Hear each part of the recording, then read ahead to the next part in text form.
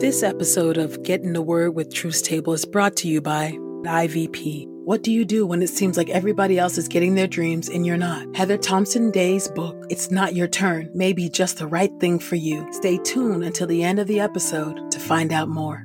And by Truth Table. If you've been blessed by these daily audio Bible podcast readings, please consider supporting Truth Table on Patreon at patreon.com/truthstable. This is IVP.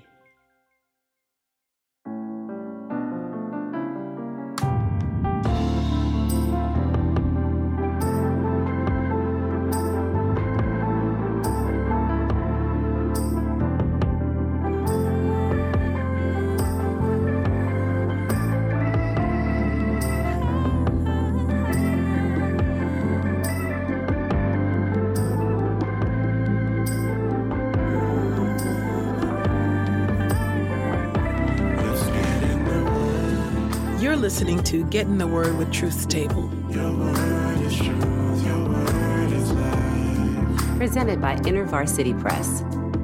Your word is truth, your word is life. A daily audio Bible podcast read by Dr. Christina Edmondson And Ekemini Uwan. Let's get in the word today. God's got something to say.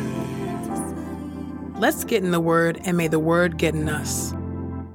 Open our eyes that we may behold wonderful things in your word. Old Testament reading. 1 Kings chapter 10, verse 14 through 1 Kings chapter 11. 1 Kings chapter 10, beginning at verse 14. Solomon's wealth.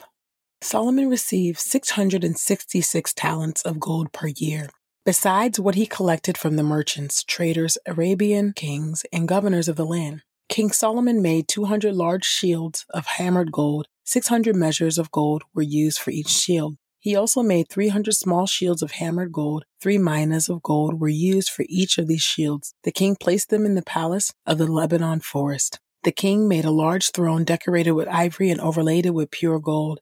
There were 6 steps leading up to the throne, and the back of it was rounded on top. The throne had 2 armrests with a statue of a lion standing on each side. There were 12 statues of lions on the 6 steps, 1 lion at each end of each step. There was nothing like it in any other kingdom.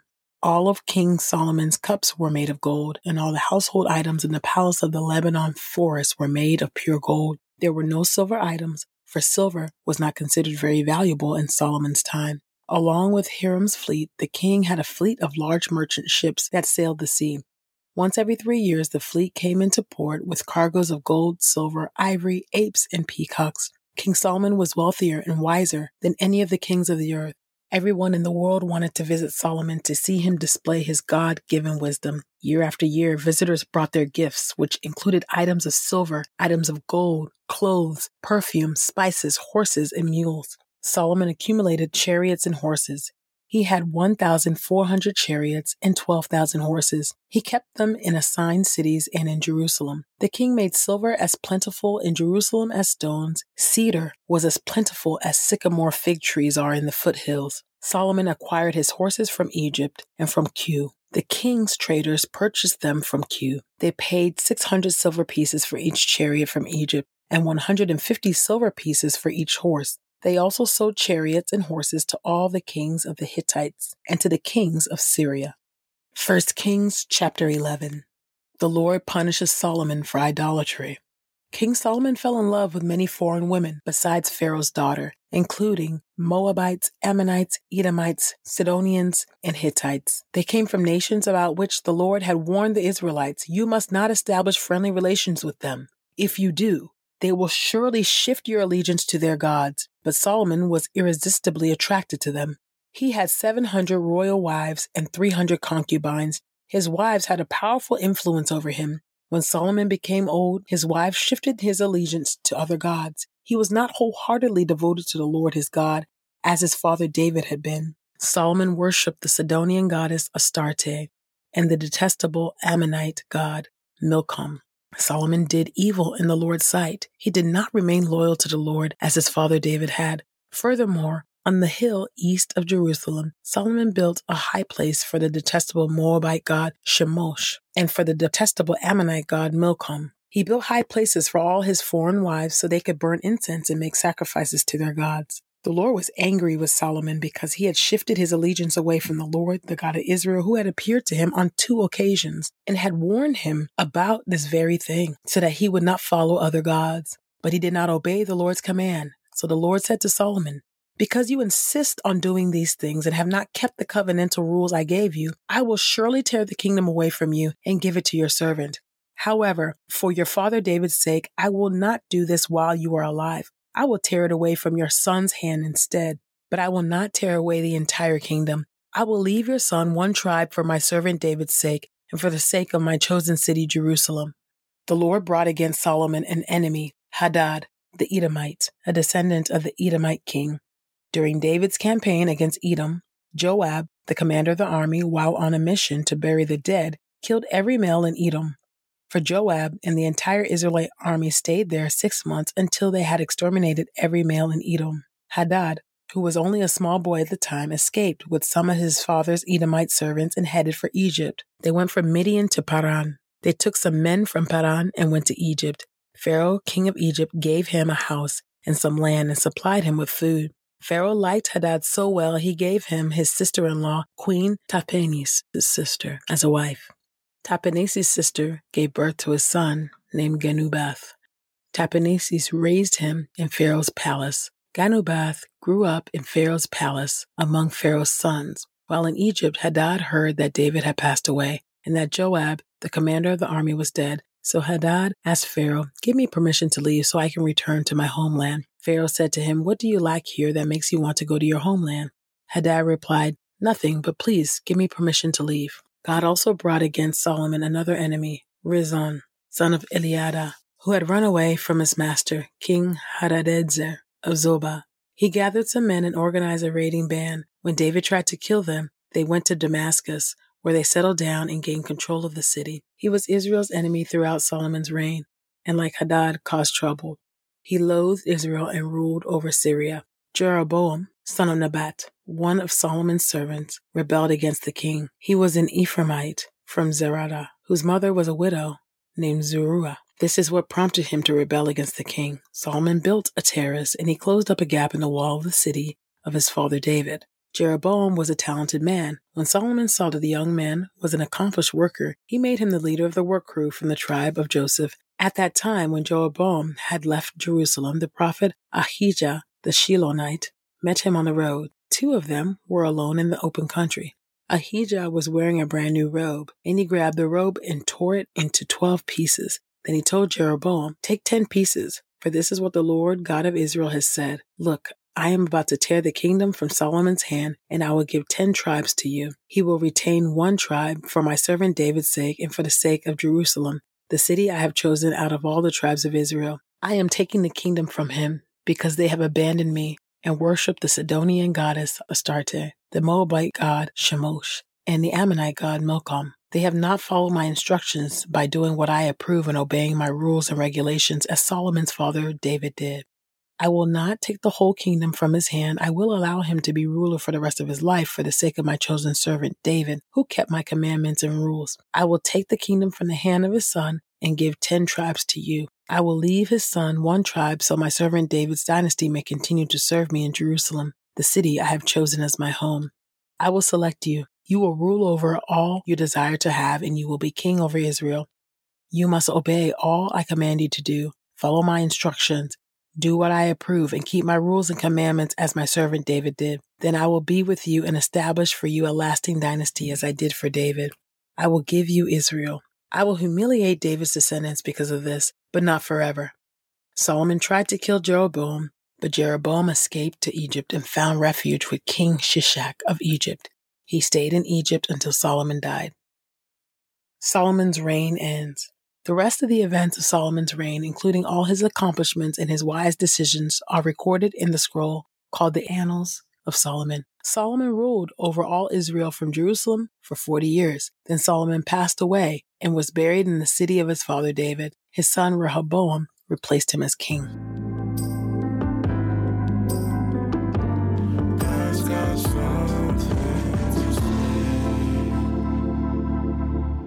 Psalm 127, a song of ascents by Solomon. If the Lord does not build a house, then those who build it work in vain. If the Lord does not guard a city, then the watchman stands guard in vain. It is vain for you to rise early, come home late, and work so hard for your food. Yes, he provides for those whom he loves, even when they sleep. Yes, sons are a gift from the Lord. The fruit of the womb is a reward. Sons born during one's youth are like arrows in a warrior's hand. How blessed is the man who fills his quiver with them. They will not be put to shame when they confront enemies at the city gate. Your word is true. New Testament reading. Luke chapter 20, verses 45 through 47. Jesus warns the disciples against pride. As all the people were listening, Jesus said to his disciples, "Beware of the experts in the law. They like walking around in long robes, and they love elaborate greetings in the marketplaces, and the best seats in the synagogues, and the places of honor at banquets. They devour widows' property, and as a show make long prayers. They will receive a more severe punishment." Matthew chapter 23. 7 woes. Then Jesus said to the crowds and to his disciples, "The experts in the law and the Pharisees sit on Moses' seat. Therefore pay attention to what they tell you and do it, but do not do what they do, for they do not practice what they teach. They tie up heavy loads, hard to carry, and put them on men's shoulders, but they themselves are not willing even to lift a finger to move them. They do all their deeds to be seen by people, for they make their phylacteries wide and tassels long. They love the place of honor at banquets and the best seats in the synagogues and elaborate greetings in the marketplaces, and to have people call them rabbi. But you are not to be called rabbi, for you have one teacher, and you are all brothers. And call no one your father on earth, for you have one Father who is in heaven. Nor are you to be called teacher, for you have one teacher, the Christ. The greatest among you will be your servant. And whoever exalts himself will be humbled, and whoever humbles himself will be exalted. But woe to you, experts in the law, and you Pharisees, hypocrites! You keep locking people out of the kingdom of heaven, for you neither enter nor permit those trying to enter to go in. Woe to you, experts in the law, and you Pharisees, hypocrites! You cross land and sea to make one convert, and when you get one, you make him twice as much a child of hell as yourselves. Woe to you, blind guides, who say, "Whoever swears by the temple is bound by nothing, but whoever swears by the gold of the temple is bound by the oath." Blind fools, which is greater, the gold or the temple that makes the gold sacred? And whoever swears by the altar is bound by nothing. But if anyone swears by the gift on it, he is bound by the oath. You are blind. For which is greater, the gift or the altar that makes the gift sacred? So whoever swears by the altar swears by it and everything on it. And whoever swears by the temple swears by it and the one who dwells in it. And whoever swears by heaven swears by the throne of God and the one who sits on it. Woe to you, experts in the law, and you Pharisees, hypocrites! You give a tenth of mint, dill, cumin, yet you neglect what is more important in the law: justice, mercy, and faithfulness. You should have done these things without neglecting the others. Blind guides! You strain out a gnat, yet swallow a camel. Woe to you, experts in the law, and you Pharisees, hypocrites! You clean the outside of the cup and the dish, but inside they are full of greed and self-indulgence. Blind Pharisee! Clean the inside of the cup so that the outside may become clean too. Woe to you, experts in the law, and you Pharisees, hypocrites! You are like whitewashed tombs that look beautiful on the outside, but inside are full of the bones of the dead and of everything unclean. In the same way, on the outside you look righteous to people, but inside you are full of hypocrisy and lawlessness. Woe to you, experts in the law, and you Pharisees, hypocrites! You build tombs for the prophets and decorate the graves of the righteous, and you say, "If we had lived in the days of our ancestors, we would not have participated with them in shedding the blood of the prophets." By saying this, you testify against yourselves that you are descendants of those who murdered the prophets. Fill up, then, the measure of your ancestors, you snakes, you offspring of vipers. How will you escape being condemned to hell? For this reason, I am sending you prophets and wise men and experts in the law, some of whom you will kill and crucify, and some of you will flog in your synagogues and pursue from town to town, so that on you will come all the righteous blood shed on earth, from the blood of righteous Abel to the blood of Zechariah, son of Berechiah, whom you murdered between the temple and the altar.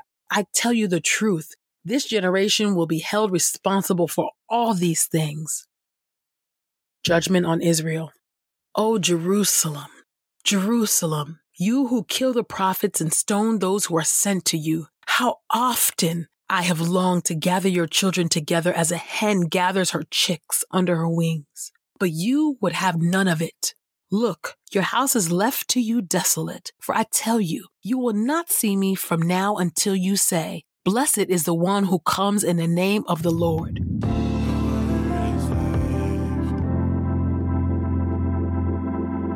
This is the word of God for the people of God. May God add a blessing to the reading of his word. Let us go boldly to God's throne of grace. Oh God, sovereign Lord, those are intense passages, oh God. I just kept on thinking about the theme of just finishing well in faithfulness. That it's not by might, it's not by our power, but it's by the Spirit. And the race is given, not to the swift, but to the one who endureth until the end. So I pray that by the power of your Holy Spirit, would you give us endurance, perseverance to run this race, to give us a singular devotion to your gospel and to the Lord Jesus Christ. Would you help us to love you to the very end? Oh God, our hearts are prone to wander. That's for sure. They are prone to wander. Lord, I pray that you would be near, that you would order our footsteps, oh God, and that you would keep us in your care. And those who are backslidden, oh Lord, your word says that you are married to the backslider. God, I pray that you would draw them back to you, Lord God, and you would bring them right back into the fold, oh Lord God. And that you, oh Lord God, would keep us walking, oh God, in the paths of righteousness, oh Lord God. And would you help us, oh Lord, not to become haughty or to be prideful, oh Lord God, knowing that it's the Holy Spirit, it's by your grace that you're upholding us and keeping us, oh God. We don't have a righteousness within ourselves, oh God. Would you help us, oh God, to trust in you for all things, oh Lord. Help us not to look to the left or to the right, but keep our eyes fixed on Jesus, the author and the finisher of our faith. I pray this in the mighty and matchless name of Jesus. Amen.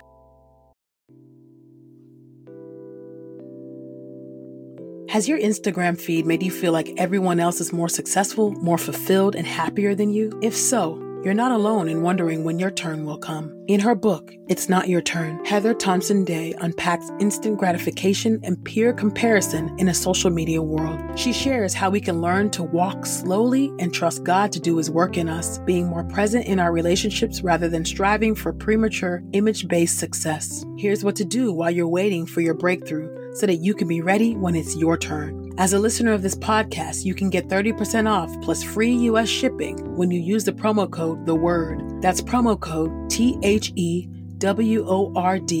at ivpress.com.